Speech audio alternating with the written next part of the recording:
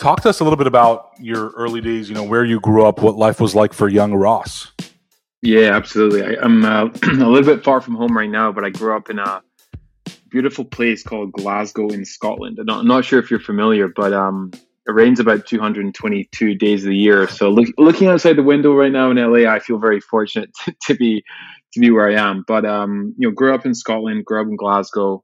Spent probably more time on the tennis court than I did actually in school, much to my mother's dismay. But was very much the catalyst for what I do today. But was very infatuated with tennis and sport and performance, and kind of for the best part of 16 years, it was actually my goal to really take that and make that a career. But I spent a little bit of time in Florence playing tennis at a tennis school there, and really became obsessed, in regards to human performance and you are what you eat, that sort of saying. And that was kind of the early journey into where we are today. But I'll maybe leave that for a little bit later.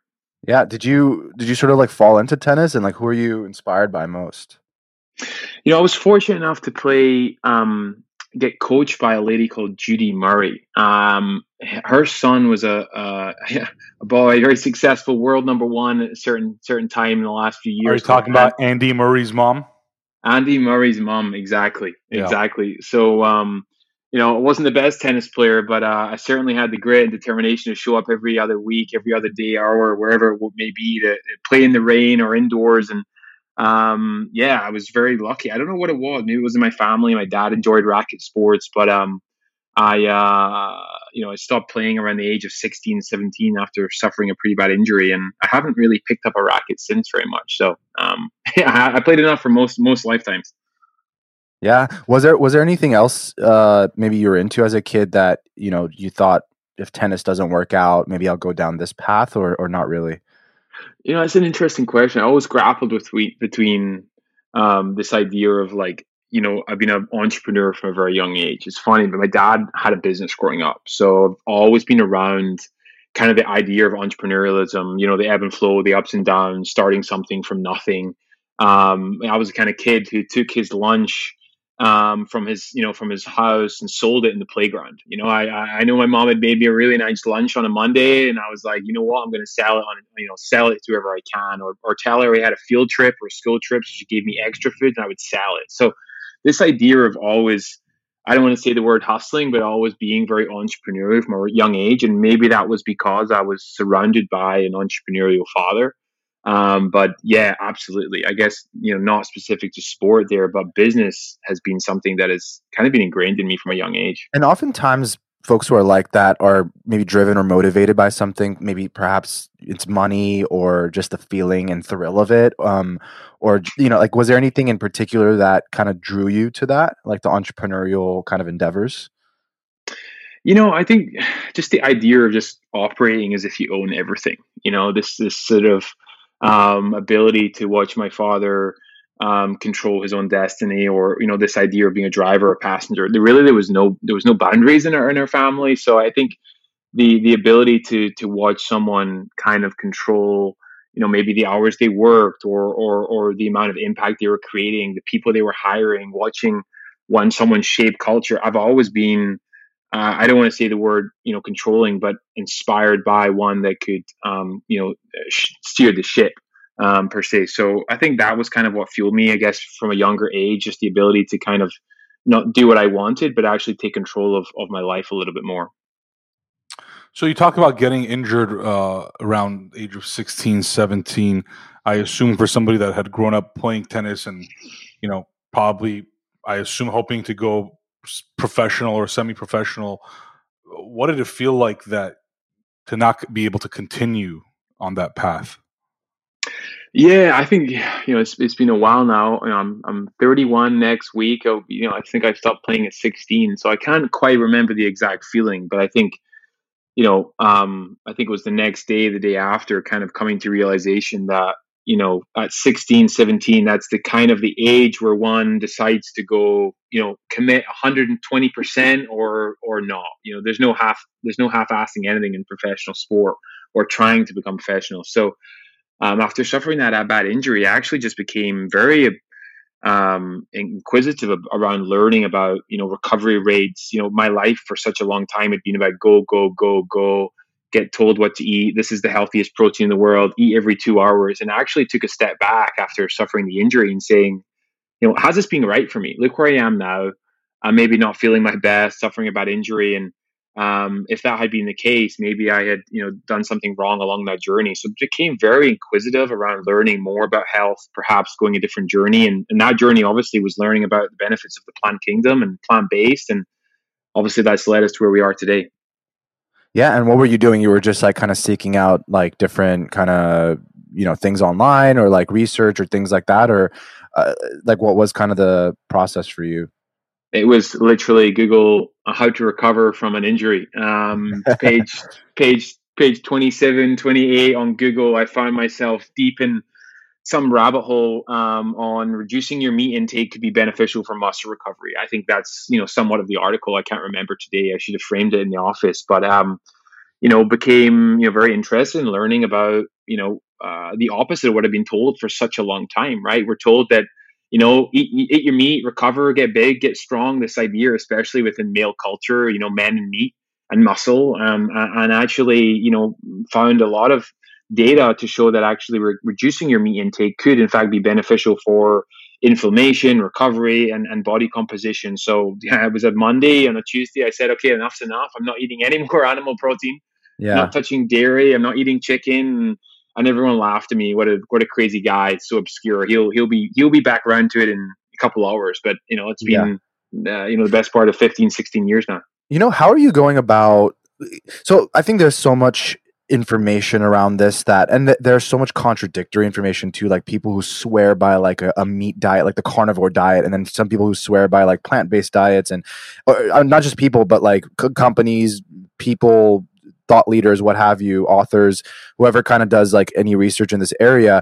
And so how did you kind of go about making sure that you were getting down to like the truth of it all, right? Like kind of verifying that whatever you were reading and whatever you were kind of coming across was actually what it was, as opposed to, one person's opinion, for example. Yeah. The thing about health, and that's where it all started for me, it's a very opinion-based sport, right? One might find that a carnivorous diet or a keto diet or high carb, low fat, high fat, low carb. There's a ton of diets out there that are deemed to be the healthiest in the world. The one thing is true is that chicken is definitely deemed to be the healthiest protein in the world, right? We eat it at a vast rate. It's growing 15% plus a year. It's the most popular protein in the world. But for me, stepping into a plant-based diet, I instantaneously felt better. As cliche as it sounds, I felt better. I moved better. Again, the catalyst was an injury. So I had recovered faster. I started to feel better. I was walking, running much faster than I was told I was meant to. So the instant catalyst was just feeling better. And at the end of the day, we still live in a selfish world where we do what's right for us, right? We want to eat good, to feel good, to look good, and enjoy that experience. And I was enjoying the experience. It was never about, am I getting enough protein? Am I creating change in a sustainable world? Am I affecting animal welfare? No, at the beginning, it was really just about, this is making me feel better. And, of course, I stepped into the category as a consumer and started to eat more plant-based meat options. And that's where this intersection happened, where I said to myself, well, is this really better? These products are 40, 50 ingredients, and maybe I need to look at going back to an animal-based diet. But, quite frankly, I didn't. So I think to answer your question, for me, it was purely about how I felt. I felt better. And that was it.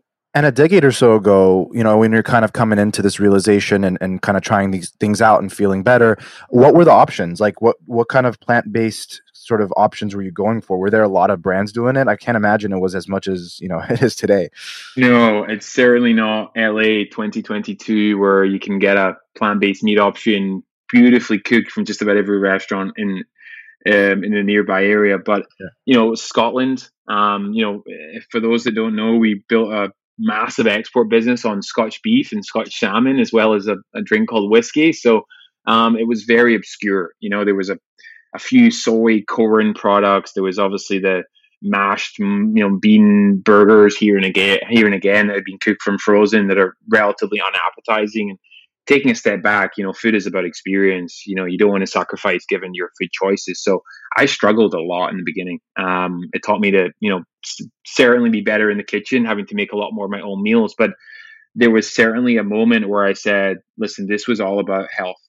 And when I was eating the products in the retailer and cooking them at home, I started to feel that potentially there was a compromise. And I didn't feel better anymore. I was eating products and I was turning to the back of the packaging, as we do within beauty, within healthcare, within cosmetics, food, drinks, whatever whatever you consume as a consumer, and realizing that there was a sacrifice on health. There was a long list of ingredients. There was products that, quite frankly, I had no idea what they were made of. And again, said to myself, is this really it? Is this the best? I chose to go down this path. Something needs to change. Ross, obviously you chose this lifestyle, for yourself, but, you're still like, in the high school years at this time, I assume. Did you think that this would be a career? And at that moment in time, kind of walk us through, what you did. Did you go to college? Did you just pursue some sort of business? Like, give us some idea of what was going on in your personal life there.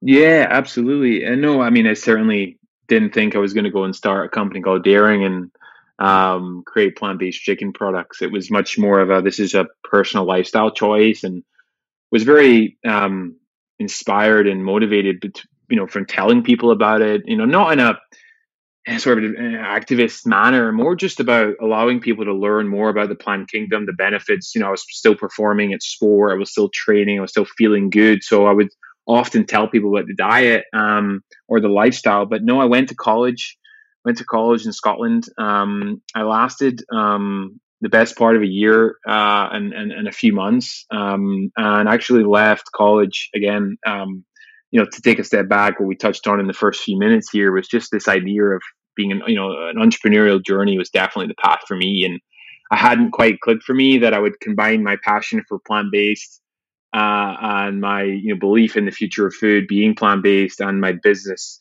motivation. I actually went on a few other journeys, started a pet project clothing business and a few other very, very smaller S companies, really just one-man bands. But it really taught me a lot about starting a business and contract manufacturing and selling and marketing and finance. And that was sort of between the ages of 21 to 22, 23. And I took a step back and sort of late, I must have been 5 or 6 years ago, and started to understand a bit more about my real passion, which was dairying and plant-based meat. So had a few processes and journeys, but nothing quite like today. Ross, what was that moment in that first year of college that you said, this is not for me, fuck this shit?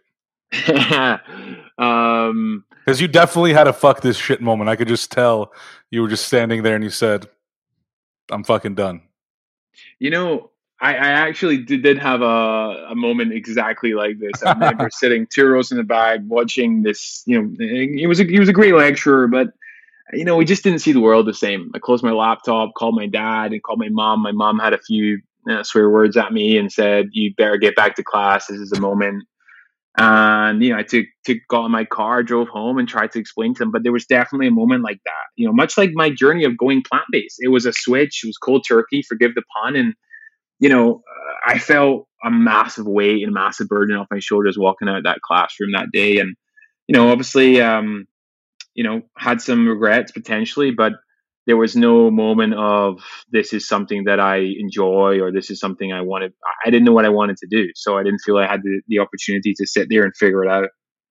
Did you have, even though school wasn't right for you, did you have a mentality of like wanting to continuously learn and build skills? And like, how were you doing that? Was it purely just by starting these businesses and kind of going through the experience, or were there other resources or like people or books or things that you would like turn to like learn about things? It's interesting. I think I've probably read about 3 books in my life. I'm not one of the kind of guys who will pick up a book and say, "Oh, I got to learn about how someone did this or how to hire." And it's funny we're on a podcast, but I would probably listen to 2-3 podcasts a day. Yeah, listening to someone's journey, listening to someone's story, picking up on things.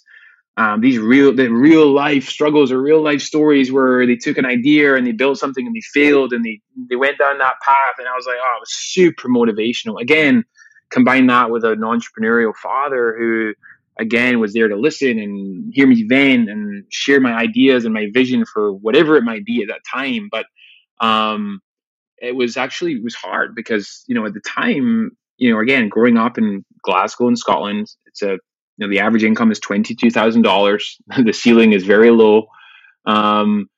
Starting something and wanting to start something that was bigger than any of us was very obscure. So I was definitely a little bit of an outcast. Was there anyone like a business leader or person or founder that you were like really very, very much inspired by their story early on, that you kind of like consumed content about them or just wanted to learn more about them, and it helped sort of steer you towards kind of your kind of companies and building companies?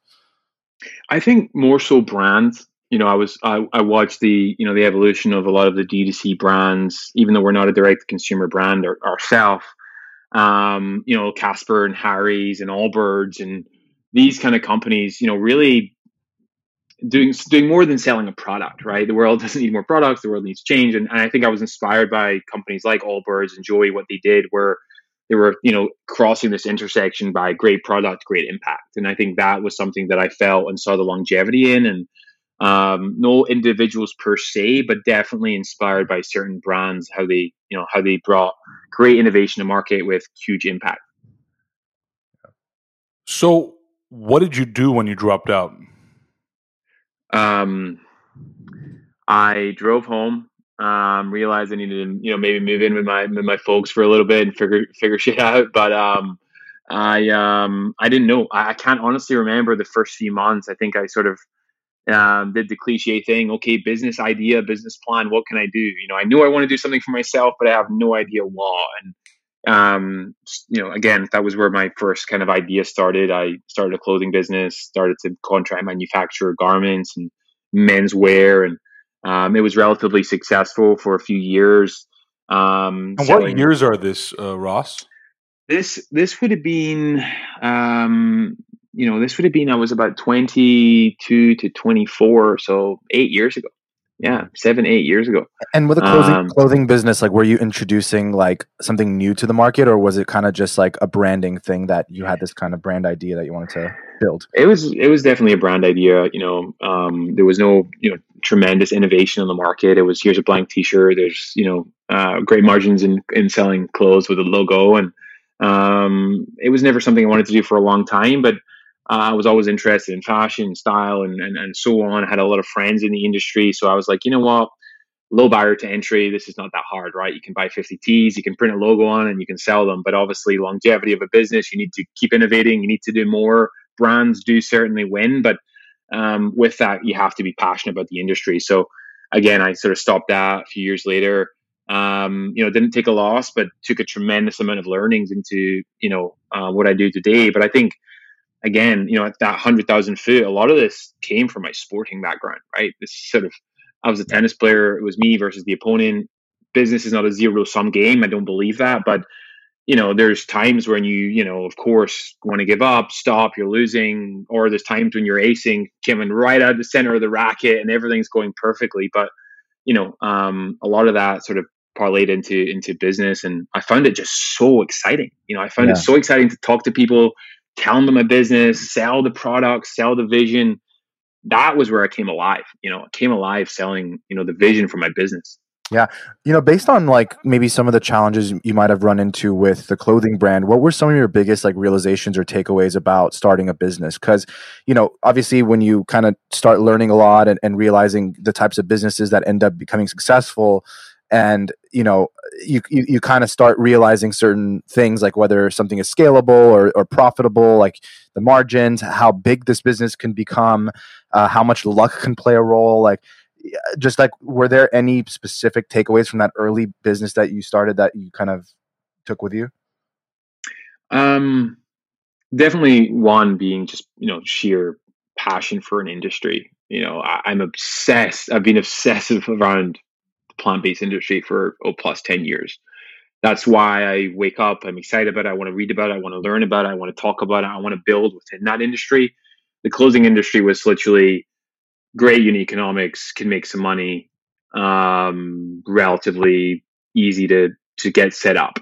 So I think, we've all heard this quote, but finding your why and finding your passion is certainly something I think is going to be important for anyone who wants to go down that journey of entrepreneurialism, because the conflict, the critique, the challenge that comes along with it, no matter what it is, if it's capital raising, hiring, selling, you name it, competition comes.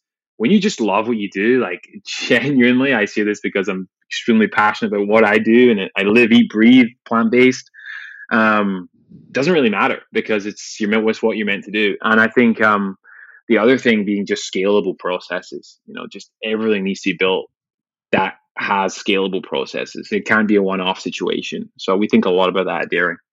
So Ross, let's talk about this passion of yours that obviously has turned into a business called Daring Foods. From what I recall, and I've been following just CPG for a long time, and I love food, so I'm always just kind of curious about new products, new industries within the industry. And I recall it was around probably a little over a decade ago. I think Beyond Meat first in 2009, and then Impossible Foods in 2011. Started, right? Like they started those two companies respectively, and their whole goal was to create plant-based meat, which obviously they've done and they still continue to do. As somebody who was living that lifestyle and living in Scotland, was that something that you had followed or heard of or became aware of and started tracking their progress and what was going on, or not really? Yeah, absolutely. 2018 was really the moment where I had started to read a lot about those companies and watch their capital raising process, watch their product innovation, watch them build, what is today great companies, and have great impact. So I was definitely watching from, several thousand miles away, 100,000 miles away, or wherever it may be in Scotland. But I was very inspired by what they were doing. One, on obviously bringing great products to market with great impact, but two, the ability to raise capital and build infrastructure. I was in Scotland where I had at the time, 2018, I had some early minimal viable samples, and just about no one would take a meeting with me. I have the next, wave of plant-based chicken. Would you like to take a meeting? Have you watched Impossible and Beyond? Scale. No, thank you. So I was just so inspired and infatuated about America and what was capable over here. At that time, I had never been to New York. I'd never been to LA. We hadn't raised any outside capital. It was just somewhat of a pet project, being backed by family and friends who, I guess, believed in me at the time, because we had no data to show that it would be successful. So yes, I was definitely tracking, definitely watching, definitely learning. So taking a step back, obviously having a plant-based diet and living this life, there's so many different avenues, right? Like you can go. How did you kind of settle on chicken specifically? And what was kind of the next step to like start formulating it and kind of figuring out how you were going to create this thing and what it was? Yeah. And I'll come at this a couple of different ways. I think it really starts with pretty much like all of us, we were raised on chicken. It was a staple in our family meals. It was standard in school cafeterias. It's been our go-to favorite fast food. Many of our food chains. It's affordable. It's delicious. It's absolutely everywhere.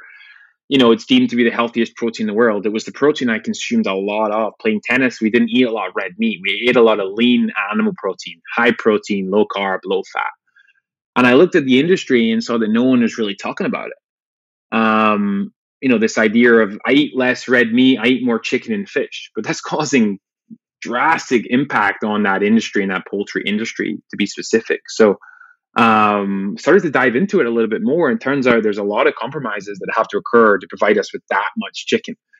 And I learned obviously about how animals were raised, what they eat, the amount of animal waste that's generated is simply not sustainable. So took that passion of health and started really to learn about the impact we were creating by producing that much animal protein from poultry and chicken. And again, watched the competitive landscape, and everyone was focusing on the burger. Everyone was focused on red meat, and no one was focused on chicken. So naturally said, well, if I want to create something, maybe I should look where no one else is looking. for better or for worse, and started to innovate on alternative chicken products, which turns out are far harder to create than red meat. Yeah.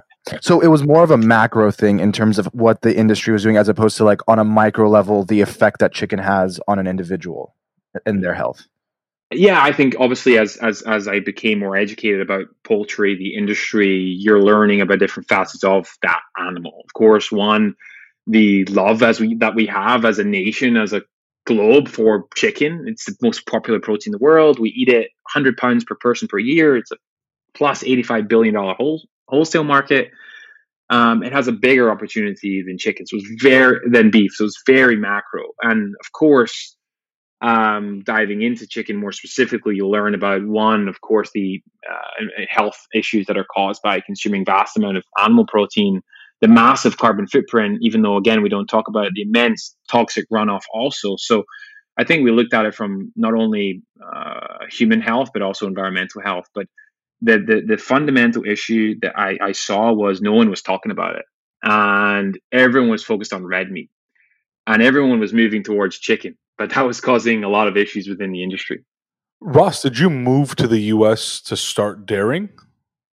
I took first flight to New York, tail end of 2019.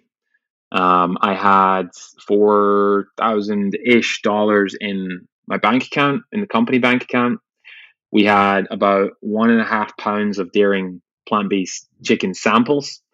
And I'd given myself about 2 weeks to figure this out. One, let's get some retailers or food service customers interested in launching the product. How naive was I at the time?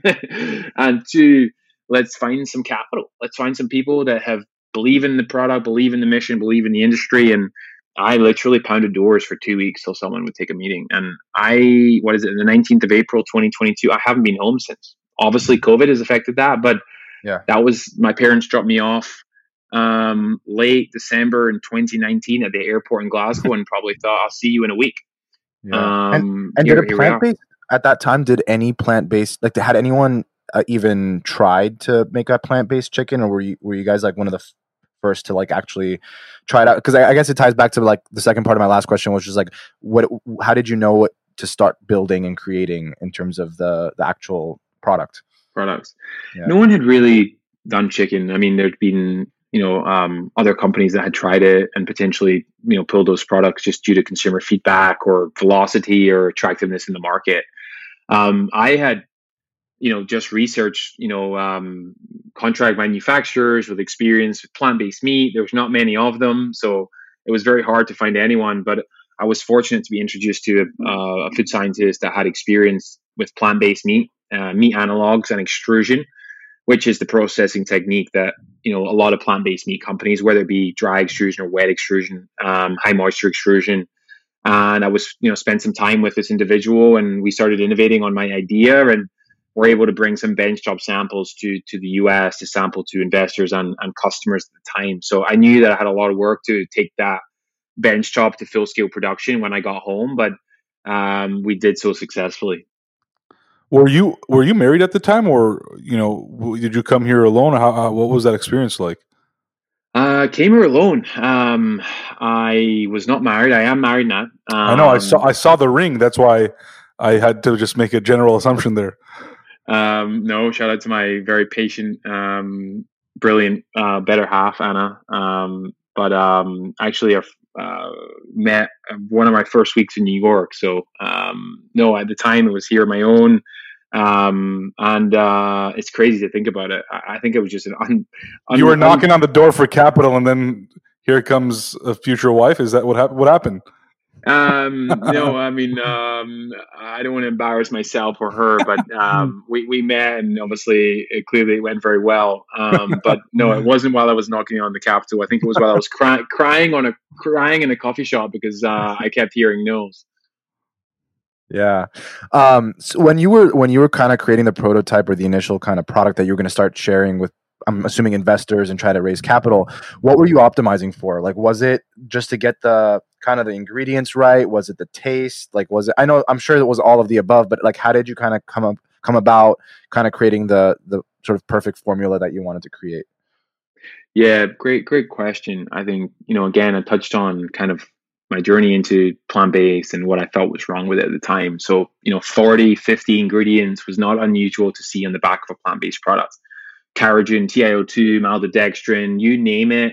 We've probably all consumed a burger with 50 ingredients, high levels of sodium, and something that, quite frankly, didn't align with my personal goals. So I was optimizing for health. I was optimizing for the minimal amount of ingredients possible. Ingredients that your son, your daughter, your mom, your cousin, whoever you looked at and told you about this product, they would understand it. Our company mission is to rethink and replace chicken from the food system. How do we do that? We have to create products that are truly better for you. Products that are versatile, products that are clean. So that was what I was optimizing for. I didn't think there was room for another product that only tasted like animal protein or looked like animal protein. It had to be better than animal protein. And macronutrients and health, a lot of it comes down to what is in it, how much protein's in it, how much fat, and how many calories. Our product has 14 grams of protein per serving, has more than 50, 60% less ingredients than any other competitive plant-based product.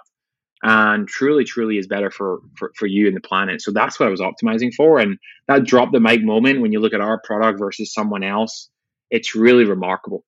Ross, I have a couple of questions about just plant-based and then about ingredients specifically. But something I've always wondered, and I'm glad, we're talking to plant-based founders. We talked to the founder of Oatly a few months ago. And so it's clearly becoming a space that you're seeing a lot more big players in, which means that it's being, used by consumers, which is a great thing.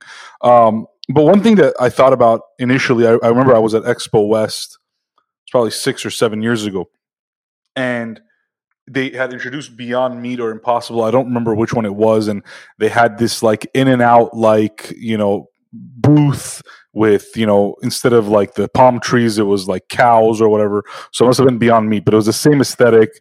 Great burger. I had it, tasted great.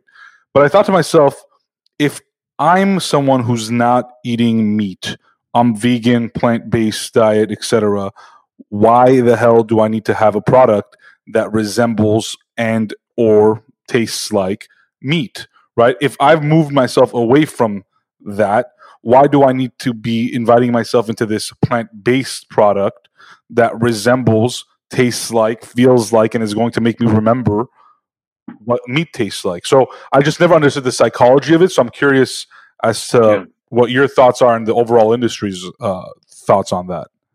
Yeah, I mean, I can't necessarily speak on behalf of the others, but I do feel it's similar to ours.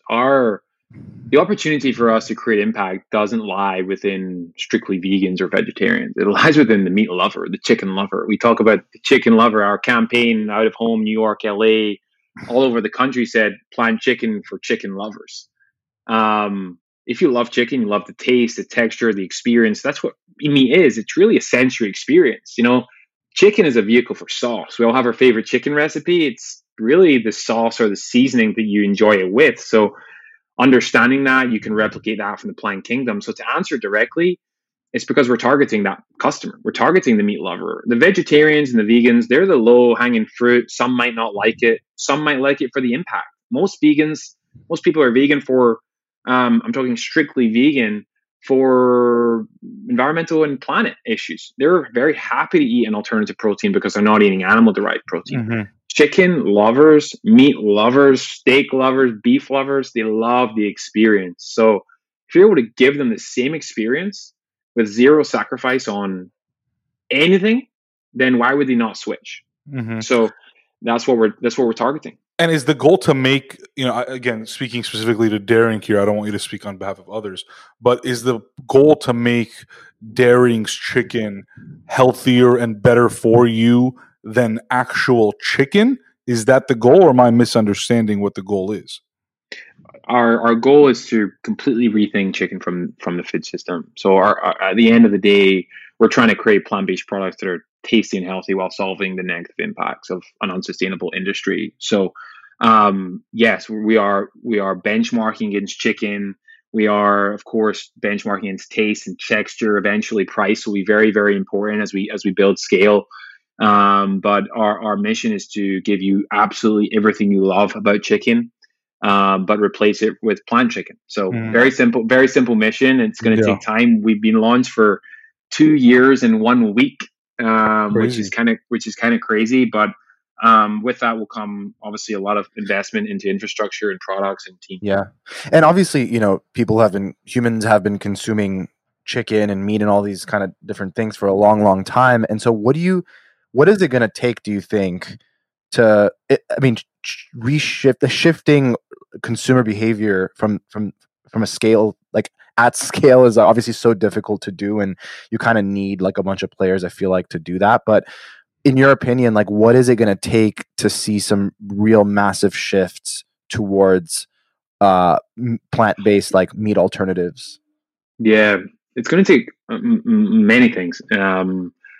I think the global plant-based market is set to reach north of $140 billion by 2030. It's funny because if you look at the plant-based chicken industry compared to the chicken industry, we're not even scratching the surface. I think the plant-based chicken industry is about $250 million market. The chicken industry is a $85-90 billion market, $100 billion market. So we're not even touching the surfaces. We're not even level one yet. We have a lot of room to grow. But if you look at what dairy, how dairy was impacted by alternative dairy, companies like Oatly, like Califia, and many more are doing a phenomenal job. There's huge scale there, and there's huge appetite for this. I mean, the global plant-based industry is clearly growing at, I think, about 15% a year plus. So what's it going to take? It's going to take a lot of great brands, a lot of great products, a lot of capital is going to have to be invested to build infrastructure and capacity to scale the hundreds and hundreds and hundreds of thousands of millions of pounds of products that is going to be needed to service retailers and food service partners across the country and of course across the globe. And it's going to take a lot more sustainability focus on of course the manufacturing techniques. So thankfully retailers like Walmart, like Sprouts, like Whole Foods have given us an opportunity to put our products there, but we're going to need more shelf space. We're going to need more access to different aisles, like the fresh aisle. And right now, obviously, products are in early stages. And I was going to mention, you mentioned it, like accessibility and distribution is obviously a big piece of that, and giving people kind of the options and making it super easy for them to decide, I want this alternative versus what I've been eating for whatever my whole life. And so obviously supermarkets and retail and all that is one thing. Are you also like looking on the B2B side? Is that something that you guys have explored in terms of maybe like not retail, but restaurants or things like that? I guess that's B2B. I mean, essentially, I guess it's all B2B. Adidas Daring.com is there. It's a small fraction of our business.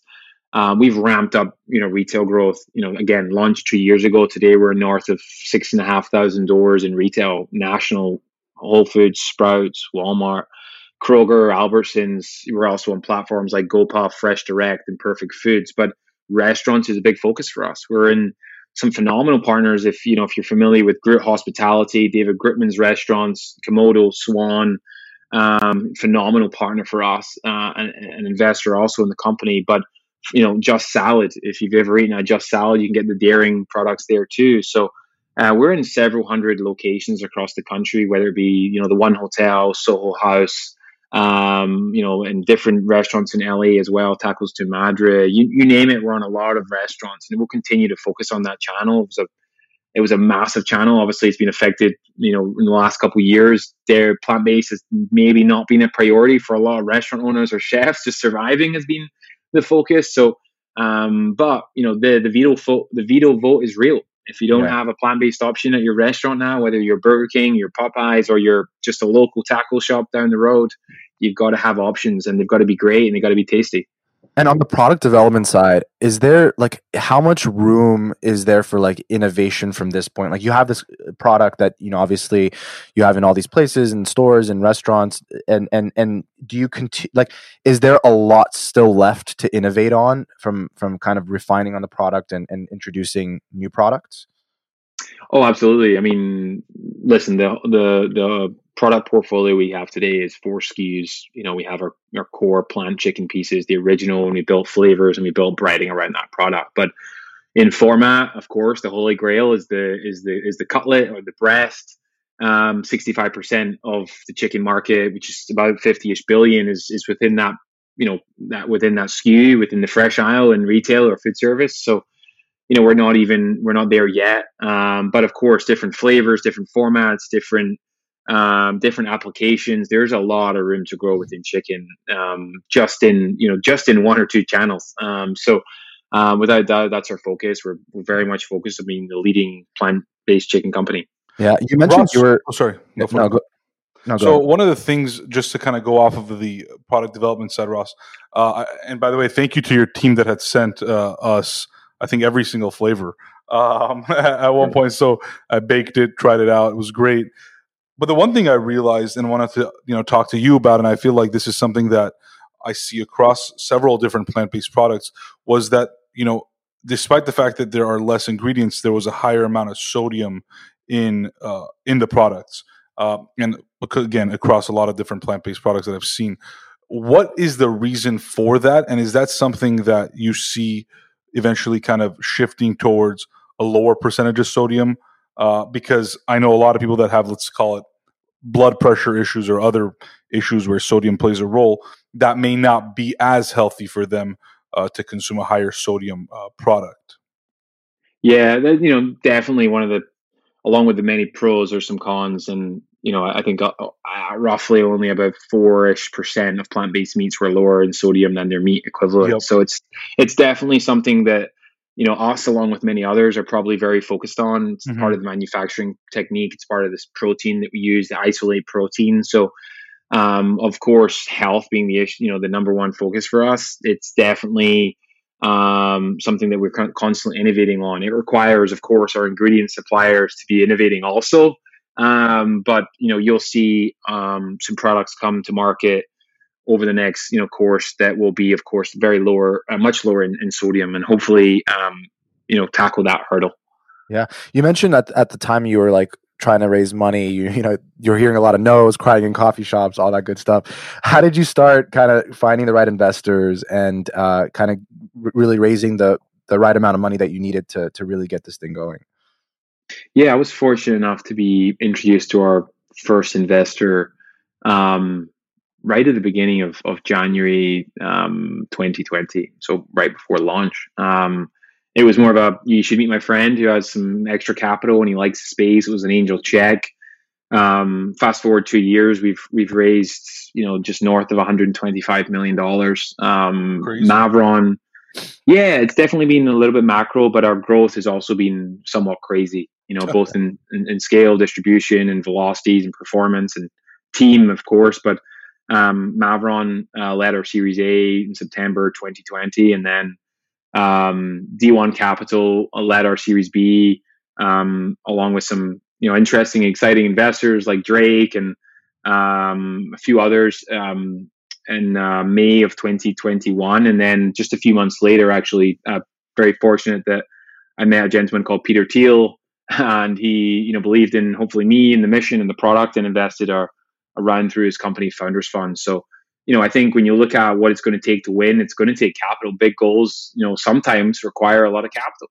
Yeah. And when you're building infrastructure and you're of course growing very, very quickly with a long-term outlook on the business plan, you have to be capitalized. In today's environment, it's a little bit harder to raise capital, and the cost of capital has gone up. So we're very fortunate that we're in a position really now just to get our head down and build a great business. But early on, when you were hearing all those no's, like, was it just a matter of staying consistent and just like really just getting it out there as much as possible? Or were there other things that you felt that you needed to like work on or improve on? It could have, maybe it wasn't the product, maybe sometimes it's like the pitch, or like kind of refining that, or different things that you realize like, oh, I need to work on this, or I need to work on that based on the feedback that you're getting. Or was it just a matter of, I just need to keep putting this out there until I find someone that believes in it?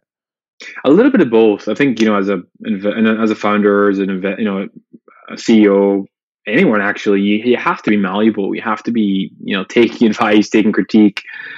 But I'm not going to sit around waiting for the lights to go on. If someone doesn't get it, no problem. Absolutely no problem.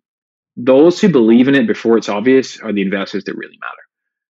I think if you look at investors who are investing in companies pre-$1 billion valuation, there's not that many of them, right? Mavron and believed in me and the business before it was obvious. And, at the end of the day, nearly every single time, if you ask any of these investors or these VC firms, they're betting on great product, big lane, but the team. and the founder. Right. So you can't shy away from who you are. You just have to find the right match. It's pretty crazy. Then the reason I keep using the word crazy is because you really launched this business like 2 years ago, or a little over 2 years ago, and it's seen pretty tremendous growth. I was reading somewhere it was like over 900% growth in the last year or so, and it was all during a pandemic. How the hell did you start and grow and fund a company during the pandemic without losing all the hair on your head? Because I lost it, and I don't even run a company. Maybe it's to do with my wife. We talked about keeping me calm. No, competitive nature. I don't know. I'm a big fan of one of the few books I've read called Amp It Up. They talk about velocity. Within hiring, sales, products. This flusters a lot of people, but I thrive in it. There was really no plan B for me, so just had to make sure I was surrounded by the right people, and of course started to build the right scalable processes that we talked about. But there was no plan B. I just had to make it work. So just put a lot of time, a lot of effort, and did the work. And I guess there was a lot of luck for those that I met along my journey over the last couple of years. Isn't that exhausting? You Pat and I have talked, I don't know, 215, 220 plus founders at this point. And, a lot of them built their companies over, 10, 20, 30 years and have reached a level of success. And I know daring is nowhere near where you want it to be and nowhere near it will be. But it just feels like these 2 years, again, with the pandemic and the level of growth and the capital raising, et cetera, are beyond exhausting. How do you, as a founder, deal with that? How, is there something that you do that makes you, some sort of a superhuman that allows you to stay, relatively calm, cool, collected, stress free? In my personal life outside of work, I'm very into in keeping fit and healthy. Ice baths and breath work and meditation, but stress free, that doesn't exist. There's the no BS answer. No, it's very stressful. It's when you're building something at scale this fast, 900+% a year, you're dealing with raising a ton of money, more money than you could even imagine, hiring more people than you could even have thought you'd hire. It's very stressful. There's the non-political answer, because hell, it's fucking hard. Yeah. On that topic, we talked a little bit about like, learning from, a little bit from books, but like a lot from like podcasts, or just like hearing people's stories and kind of taking what sticks and applying it to you and your business. But kind of being at this level that you're at with raising all this money and all these, building this company, having to employ, a lot of people. What are some things that maybe you've learned or realized or seen that, you couldn't have maybe picked up from like a book or a podcast or something like that you just had to kind of learn from sheer experience? Yeah, there's a couple of things. I think this idea, we talk a lot about daring, just being fast course correctors. Why can we do what others can do? Is because we're super nimble. We're like big on vision, nimble on tactics. We call it out if things not working, right? We rip the Band-Aid off. That's like how I like to lead the organization. I think, I talked a little bit about this idea of operating if you own everything, because you really do. In the beginning, you're spinning so many plates. Eventually you get to hire people and you pass those plates off and you spin less plates and you make less decisions, but no one really cares what your title is. You care about what you bring to the table and what your influence is. So I think hiring has been a massive part of my learning process. We've hired people that, quite frankly, for our stage of company, we should never have been able to hire. People that are just absolute rock stars. In fact, everyone on my team is, of course, but it's been a really exciting, and I think my job is just to make people feel 15 feet tall, and like they can do anything. So hopefully that answers your question, but yeah. Yeah, no, it definitely does, because I'm sure there's so much that you kind of learn and pick up where you're like, shit, I didn't read this in a book, or I didn't hear this in someone's story. Crazy. And I think, at the end of the day, there's very little daylight between me and the mission.